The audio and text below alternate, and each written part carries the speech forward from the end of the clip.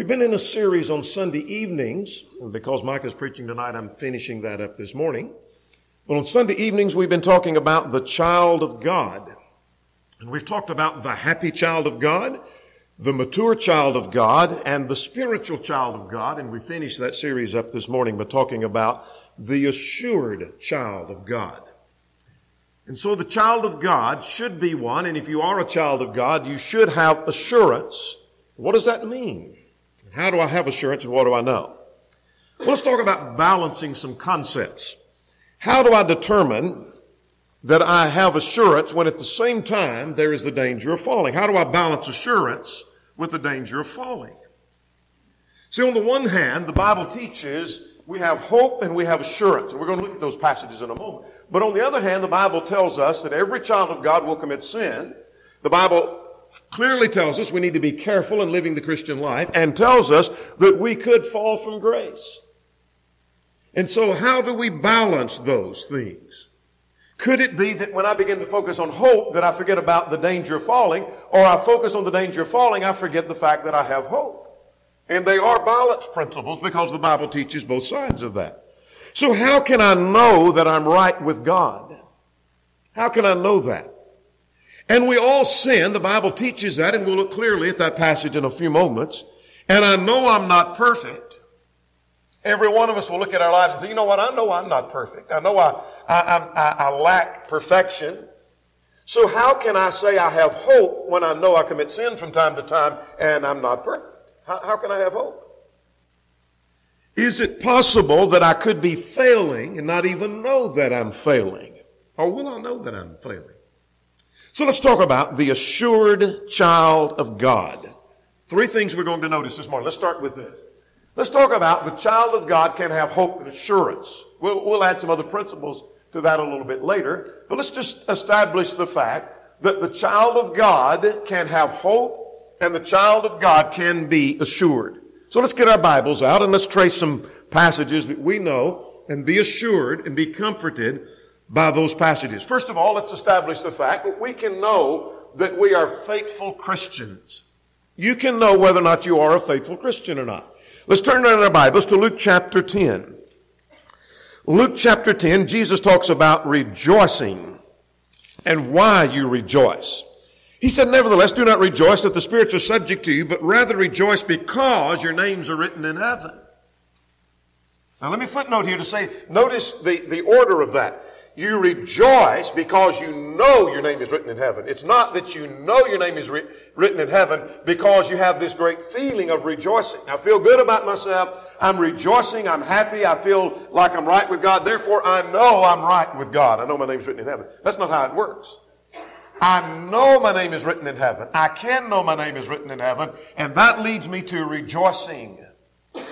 So I'm establishing the fact I can know my name is written in heaven. That's possible to know. How we know, we'll look at it a little bit later. Let's go to another passage about something I can know. I can know whether or not I'm a child of God. No child of God, no Christian should ever say, I hope I'm a child of God. I hope I'm a Christian. I'd like to think I'm a Christian, but I'm not so sure. I hope God considers me a Christian. I can know whether or not I am a child of God. Romans 8 in verse 16. The Spirit Himself bears witness with our spirit that we are children of God. When two things agree, then you know you are a child of God. More about those things that agree in a moment. I'm just trying to establish, I can know my name is written. I can know that I am a child of God. Now, I can have hope and I can be assured. I can know I'm a child of God, but I can know that I have some assurance. Now, let's go to Romans chapter 5. This assurance comes as a result of being justified by faith. We'll get to this in our studies in Romans a little bit later, as we work through Romans beginning next Lord's Day. But Romans 5, beginning at verse 1. Therefore, having been justified by faith. Now that I'm being justified, we have peace with God through our Lord Jesus Christ. So if I'm justified by faith, I have peace with God. What else do you have, Paul? Well, he goes on to say, verse 2, through whom we have access by faith into the grace, in which we stand and rejoice in the hope of the glory of God. See, I can rejoice that I have hope in the glory of God. I can have hope, and I'm rejoicing in that. That comes as a result of being justified by faith. Let's go back to Romans chapter 8.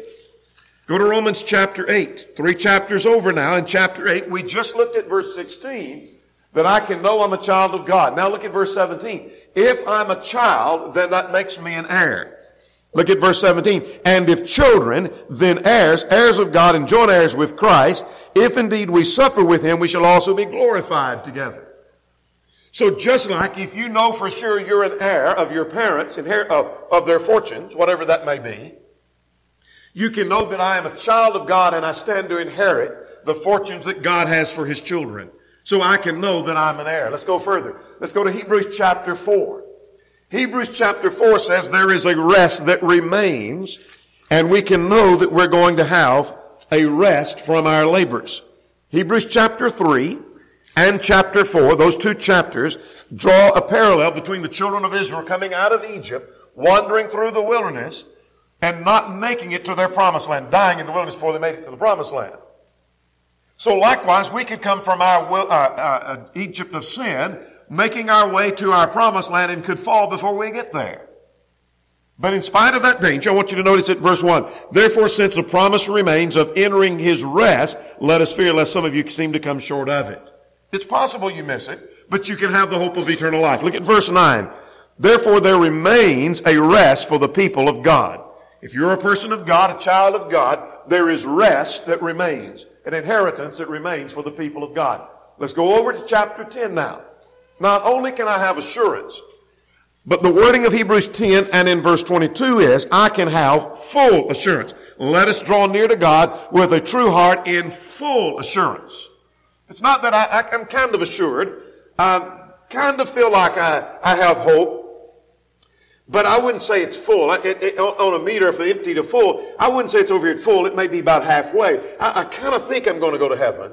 That's not how he words it. You have a heart of full assurance. Faith and full assurance. Let's go another time to 1 John chapter 2. I can know that I have eternal life. Not only can I know that I am a child of God, I can know I have eternal life. Turn to 1 John chapter 2 and in verse 25. 1 John 2:25, then we'll go to chapter 5 and 13. Look at verse 25. And this is the promise that he promised us, eternal life. If I can't have the hope of eternal life, then God's made a promise that he will not fulfill. So here is a promise of eternal life. Chapter 5:13, same book. Chapter 5:13. You might underline a phrase here that gives us great assurance. These things I've written to you who believe in the name of the Son of God, that you may know. What do you know? That you have eternal life. You can know you have eternal life. So here's what we're establishing. I can know I'm a faithful Christian, and I can know that I have hope and I have assurance. Now when we talk about hope, hope is defined as being desire plus expectation. One of those elements without the other element is not hope. You may desire something that you do not expect, and you would never say, I hope for that. You may desire that someone give you $1 million, but you would say, I'm really hopeful that I'm going to get $1 million from someone. You're not expecting that at all. But on the other hand, you may expect to pay higher taxes. I think they're going to hit me hard this coming year on taxes, you may say. And you're expecting that, but you're certainly not desiring that. So you don't go around saying, you know what, I'm hoping to pay more taxes next year.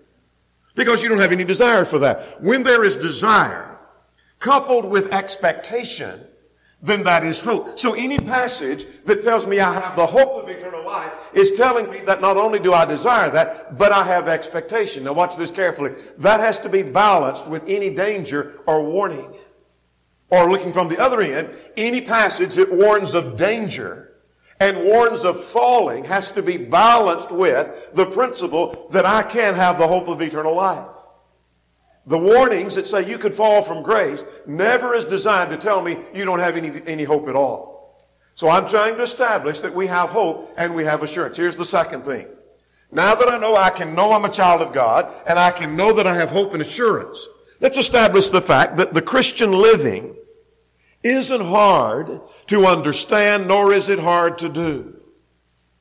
I'm convinced that there are some who have a concept that Christian living is complicated. You got this Bible and you read it, and who can figure out what we're supposed to be doing? It's so hard, it's so complicated to even understand what God wants, and much less it's even harder to do. We can't do that. So it's so hard and complicated. No way that I can know I'm doing what's right. So let's try to establish the fact Christian living isn't all that hard to understand, nor is it really hard for us to do. Let's start with this. I can know that I'm abiding by the Word. Not only can I know what the Word says, we'll come back to that in a moment, but I can know that I'm abiding by the Word. I said we'd come back to this passage, so let's go to Romans 8 and in verse 16. The Spirit of God bears witness with our spirit that we are the sons of God, or the children of God. Now, how does that work? The Spirit of God, the Spirit operates through the Word. Ephesians chapter 6 and in verse 17, the Spirit revealed the Word, Ephesians 3. So the revelation of God is the Spirit's Word. The Spirit bears witness through the Word. Now let's read again verse 16. The Spirit Himself bears witness with our spirit. What is your spirit? Your knowledge of yourself, what you've done. So let's just forget about spiritual things for a moment. Can you know whether or not you have met the demands of civil law, for example? Suppose civil law says that you have to, for example, with reference to paying taxes, you've got to pay a certain amount of taxes. And so you get the law out and you read it and it says, okay, you've got to pay a certain amount of taxes of your gross income. And now I know how much my gross income, and I can take a calculator and figure a certain percent. Now I can know whether or not I've met law. Because I know what the law says, and I know whether I've done that, and I know whether they agree or not. All right, let's go back to Romans 8:16 now and make application to spiritual thing. The Spirit of God bears witness with our spirit that we are the sons of God. How can I know I'm a child of God? Because I can read and understand what the revelation of God says the Spirit has revealed to be a child of God, and I can know I've done that. It says I have to believe in Christ. I believe in Christ. It says I have to repent of my sins. I've done that. It says I have to be baptized for the remission of sins. I did that. So since I can read and understand, and that agrees with what I know I've done, I can know I'm a child of God. So I can know whether or not I'm doing what the Spirit has revealed. Let's go to 2 Corinthians 13 in verse 5. You know the passage, at least a portion of it from memory. Examine yourselves whether you be in the faith. Now what that passage is telling me is that I can know whether or not I'm in the faith. In other words, I can take a self-examination and look, and I know whether or not I'm doing what this book says, or I know I'm not doing what that book says. It's possible to know. So I can know whether or not I'm abiding by the Word. Now let's go a step further. I can know what the will of God is. Not only can I know whether I'm fitting that, but I can understand what it's saying. And let's establish that, because part of the misconception is based on the Bible is hard to understand. And since it's hard to understand, I can't know if I'm doing it. So can I understand the Bible? Jesus said in John 8 verse 32, ye shall know the truth. Now can I know the truth? You say, I don't think we can. I don't think I can discern what truth is. Well, then Jesus was wrong about that. That makes Jesus a liar. And if Jesus is a liar, then He's not the Son of God. And so that destroys the whole system of Christianity, doesn't it? We say, no, Jesus is not a liar. He told the truth. Okay, He said you can know the truth. Let's go to another passage. Ephesians chapter 3, beginning at verse 3. Paul said, I wrote afore in few words. That is, he took the things revealed by the Spirit and he wrote it down, whereby when you read, you may understand my knowledge of the mystery of Christ. You can read it and you can understand it. It's not that hard. You can figure it out. In fact, while you're in that book, let's go over to the 5th chapter in verse 17. Not only can I understand, we are commanded to understand. This is a command of God. Be not unwise. Don't be ignorant, in other words. But understanding what the will of the Lord is. God not only says, you can understand my revelation, I expect you to understand my revelation. Let's go to another passage. Philippians 4:13. You know this one by heart, at least a portion thereof. I can do all things through Christ who strengthens me. What is it telling me? I can do anything that God expects of me. Now, someone who comes along and says, the Bible's so hard to understand, I can't grasp it all, I can't understand it, and I certainly can't know if I'm doing it or not, then I cannot do all things through Christ. There's things He's asked me to do and He's told me to do. I can't even understand what He wants me to do. That's not the case at all. I can do all things through Christ who strengthens me. So I can know I'm abiding by the Word, and furthermore, I can know what the will of God is. Now let's go further. Let's establish the fact that how to live the Christian life is not hard to know, nor is it hard to do. If I can know what the will of God is, and I can know if I'm doing it, let's just list some things involved in living the Christian life and just demonstrate that there may be some hard aspects of it, but it's not hard to understand, nor is it hard to do. Let's take, for example, Romans 6. The whole chapter is devoted to this principle. Do not continue in sin. Shall we continue in sin? He said, God forbid, verse 1. Don't do it. Now, how hard is that? It's not hard to understand. What he's saying is, what sin was being committed before you become a child of God, now that you are a Christian, you're not continuing to do the same thing. How hard is that to understand? If you were lying before you became a Christian, when you become a Christian, the lying's got to stop. It's not hard to understand it. The drinking's got to stop. The cursing's got to stop. The adultery's got to stop. You don't do that anymore. Now, the only hard part about doing that is I may like the lying, I may like the cursing, I may like that, but it's not hard to do. So living the Christian life isn't all that hard. Let's take another matter. Relationships of Romans 12 and 13. That's not chapter 12, verse 13, but chapters 12 and 13. There's our relationship to God, verses 1 and 2. There's our relationship to fellow man. There's the relationship to fellow Christians. Relationship even to our enemies. Chapter 13, the relationship to our civil government. Now let's just take a sampling of that. So you might turn over to Romans 12, and let's see how hard this might be. For example, let love, verse 9, be without hypocrisy. In other words, be sincere in your love. Don't kiss someone to the face and then stab them in the back. That's not hard to understand, nor is it hard to do. Let's take another one of these. For example, look at verse 12. Rejoicing in hope, patient in tribulation, continuing steadfast in prayer. It's not hard to understand, nor is it hard to do. What about verse 17? If it is possible, as much as depends on you, live peaceably with all men. That's not hard to understand, nor is it hard to do.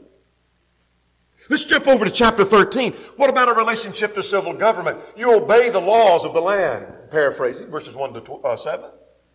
That's not hard to understand, nor is it hard to do. We may not like it, but it's not hard to do. Let's take another matter. Taking the Lord's Supper in a worthy manner.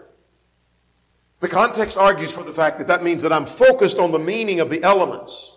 That's not hard to understand, nor is it hard to do. Let's take another principle. Giving of our means, 1 Corinthians 16, 1 and 2. Giving as we have been prospered. Not hard to understand, not hard to do. What about putting on the new man and a number of qualities like kindness and love and mercy? That is, you change the way you live and you put on a new characteristic, a new attitude, new actions. Putting off the old man, putting away that sin, and a catalog of sins that are listed like envy. You put that away, and adultery, and fornication, and drunkenness, etc. You put all that away. Not hard to understand. Watching your language. Watch how you talk. No filthy communication coming out of your mouth. Or emphasis on the home and the family. Husbands, love your wives. Wives, reverence their husbands. Train your children in the nurture and admonition of the Lord. Those are not hard to understand. They're not hard to do. In fact, we put a number of principles of living the Christian life in different categories. Whether it's obeying civil law, conducting yourself right on the job, personal godliness, how you treat others, worship, home and family. None of those are hard to understand. None of those are hard to do. Let's go a step further now. I want you to consider with me that hard and difficult passages really don't affect my living right.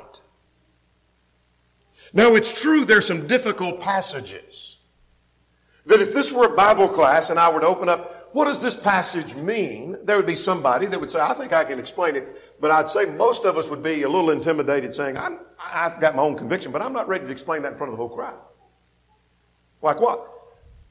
What is baptism for the dead? 1 Corinthians 15, 29. What does that mean? What's that about? Is it talking about being baptized in view of death, or is it some kind of baptism that's related to someone that's already dead? Commentators have a problem with that passage. I think I know what it means. It's a difficult passage that doesn't affect your living the Christian life. Let me give you another difficult passage. What does unequally yoked together refer to? Some think it refers to marriage. I don't think so. But you may think it does. You say, I struggle with that. I don't know what he's talking about. That's difficult for some.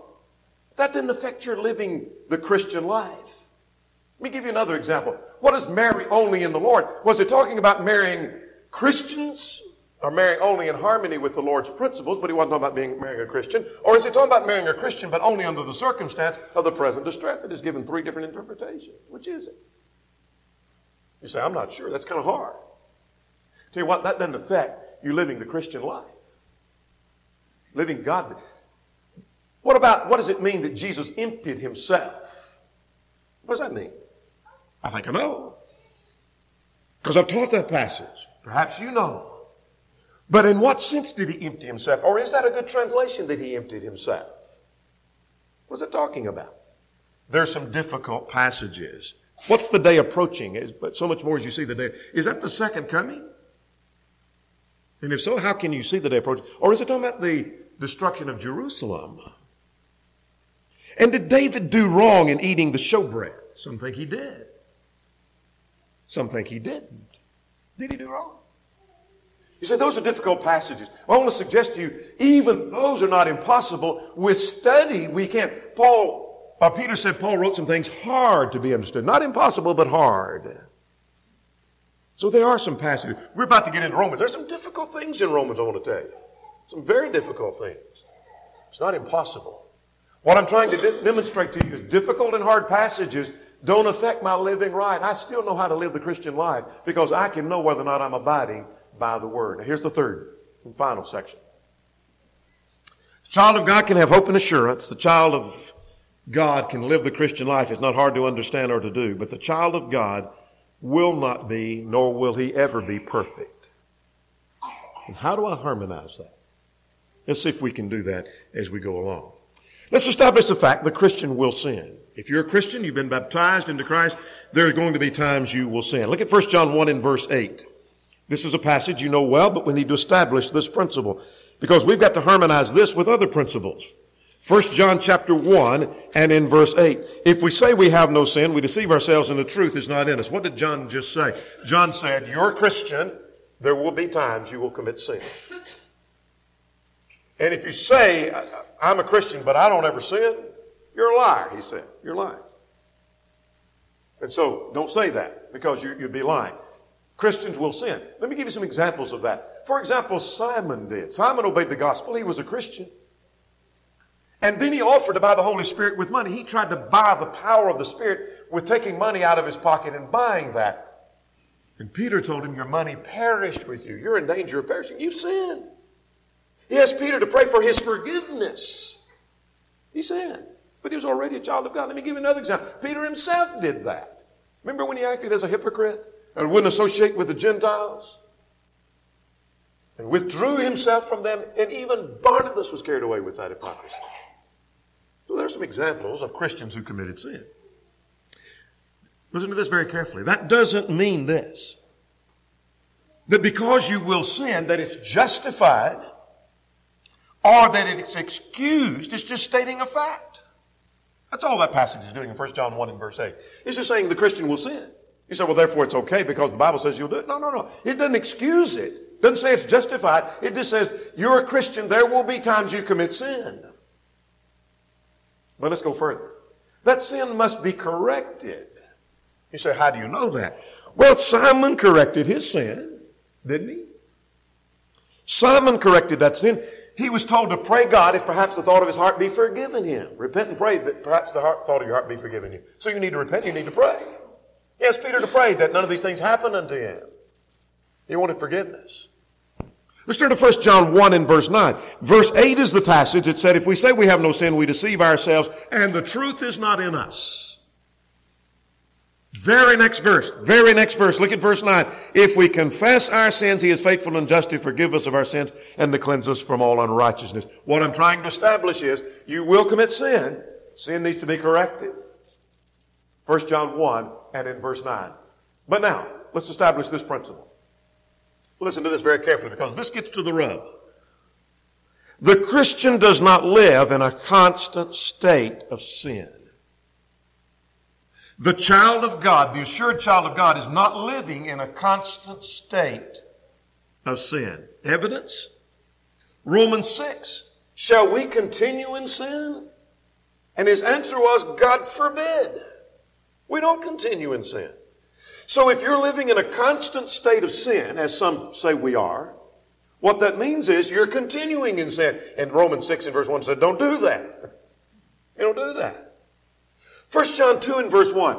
John said, I write unto you that you might not sin. Same book that had said, you will commit sin, verse 8. He said, I'm writing unto you that you might not sin. So sin can be stopped. Look at 1 John 3. Now this is important because we're going to harmonize this with other passages in a moment. Look at 1 John chapter 3. We're getting to the concepts now that's going to help us harmonize what may seem like contradictory concepts. Look at 1 John 3 beginning at verse 3. And whosoever has this hope in him purifies himself even as he is pure. He's talking about the child of God that has hope. Now verse 4. Whoever commits sin also commits lawlessness, for sin is lawlessness. Now you have hope, but here's what happens if you commit sin. Now verse 6. Whoever abides in him does not sin. What do you mean he doesn't sin? Chapter 1 verse 8 said he does sin. It means he doesn't continue to practice sin. Look at verse 9. Whosoever is born of God does not sin. Does it mean he doesn't sin? He doesn't make a practice of sin. Same book. Let's go to chapter 5 now, beginning at verse 16.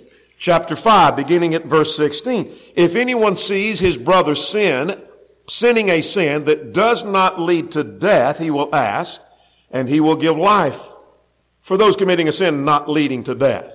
There is a sin leading to death, and I say to you that you should pray. I do not say to you that you should pray about that. Now let's see if we can harmonize a couple of things. There is a principle of sinning, and then there is the principle we've already noted of not continuing in sin. And what I'm trying to establish is there is a difference. There's a difference in occasionally committing a sin that you correct and continuing in a state of sin. The same book that says we commit sin, we do sin, also says we're not to continue in sin. Now, chapter 5 may give us some insight to that. How so? That this is sin that I'll correct, but here is sin that I continue in that I don't correct. Now let's go back to chapter 5. Read with me now at verse 16. If anyone sees his brother sinning a sin which does not lead to death. How does sin not lead to death? Because he corrects that sin. In other words, I may, in a moment of weakness, say something I shouldn't say. I may say a curse word I shouldn't have said. And I tell you I'm sorry and I repent and I pray God for that. And I don't do that again for a long time. I've committed sin, yes. I will do something like that, but I correct that. But here's a difference in that and continuing in sin. That's a sin that is unto death. And he says, notice now verse 16 again. He said, there is a sin leading to death. Why does it lead to death? Because he didn't correct it. He didn't repent of it. There is a sin leading to death. He said, and I do not say that you should pray about that. He's not saying don't pray that he would come to repentance. What he's saying is don't pray for his forgiveness because there is no correction for that. What I'm trying to establish is there's a difference in committing sin and in continuing in that. And continuing in a life and in a state of sin. Now, I want to establish this principle. A lack of perfection is not sin. Let that sink in for a moment. A lack of perfection is not sin. Here's a false concept. Some Christians have the concept, I am in a constant state of sin. We're living in sin all the time. I'm living in sin right now. And you ask, well, what makes you think you're living in sin right now? Because I'm not perfect. I know I'm not perfect. Oh, only one perfect was Jesus, and I'm far from that. I'm not perfect. So that tells me since I'm not perfect, I must be in a state of sin right now. What I want to establish for you is that a lack of perfection is not sin. Now that's an important point in understanding these passages as we try to harmonize them. Let's talk about the difference in things that are absolute and things that are relative. This is important in talking about assurance. There are certain things in the Bible that are absolute. What do you mean they're absolute? There's no varying degrees. I can be perfect in it and there's no room for growth. Like what? Well, let's take this for example. Baptism being immersion. Now when you were baptized, you were either immersed or you weren't. Immersion means to go under the water. You either went under the water or you didn't go under the water. And if you were baptized by immersion, your baptism is perfect. There's no room for growth. Do you ever hear anybody talk about, I'm growing in my baptism. My baptism is better this year than it was last year? Really? How'd that happen? Can you explain that growth to me? I don't understand how you're growing. You don't grow in your baptism. There is no room for improvement. Here's another thing. Baptism for the remission of sins. It was either for the remission of sins or it wasn't. It's not like, well, it's more like it's for the remission of sins this year than it was last year. You don't grow in that. The Lord's Supper on the first day of the week, I'm not talking about whether you're growing in how you focus. I'm talking about whether it's on the first day or not. We're about to partake of the Lord's Supper. It's on the first day of the week. It's absolutely perfect in that. It's not like, well, it's more like the first day this week than it was last week. I mean, we're getting better. It's perfect. There is no room for growth. On the other hand, there are a number of things in the Bible that are relative. What do I mean relative? They're varying degrees. We never reach perfection and there's still room for growth. Faith, for example. If this were a Bible class, I would ask, is anybody perfect in faith? Your faith couldn't grow if you tried? Your faith couldn't be any stronger if you tried? There are varying degrees of faith. There's little faith, there's great faith, the Bible talks about. Weak in faith, strong in faith. Knowledge. There are varying degrees of knowledge. There's room for growth. And the same thing with self-control, and the same thing with godliness, and the same thing with kindness. Those are things where there are varying degrees. There is room for growth. No one is ever perfect in that. More about that in just a moment. The lack of perfection in those areas is not sin. You say, well, why would you say it's not sin? Because no one, not a single person, would ever claim they're perfect in knowledge. I've maxed out in knowledge, and I couldn't gain any knowledge. If I tried, you couldn't teach me anything because I've maxed out in knowledge. There's no more knowledge that I could gain. Anybody arrogant enough to say that? And if that lack of perfection is sin, that means we're living in a constant state of sin. And then the Bible tells us not to do that. How do you harmonize that? You harmonize that by showing that simply that's not a state of sin. Here's the key. Let's go to 2 Peter 1:5. We're going to come back to this because I want to drive this point home. 2 Peter 1:5. Giving all diligence. Are you doing the best you can? Are you doing the best you can do in knowledge and in faith and love, etc.? Now we're coming back to that passage in a moment, so keep your Bible open there. There has to be room for growth. We're trying to establish the lack of perfection does not necessarily constitute sin. There has to be room for growth. Every one of us should be continually growing as a Christian. In fact, as newborn babes, the text doesn't say newborn babes need to grow, but we need to be, this is an important word, as newborn babes. So you're not a newborn babe. You say, okay, that's right. But you are to be as a newborn babe and grow.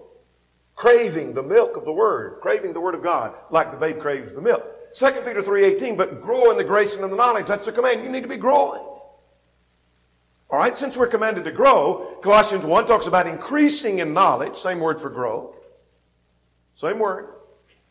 We're to continually be growing. Now, if we don't account for room for growth, in other words, if we don't, in our analysis of the Christian life, account for room for growth, listen to this carefully.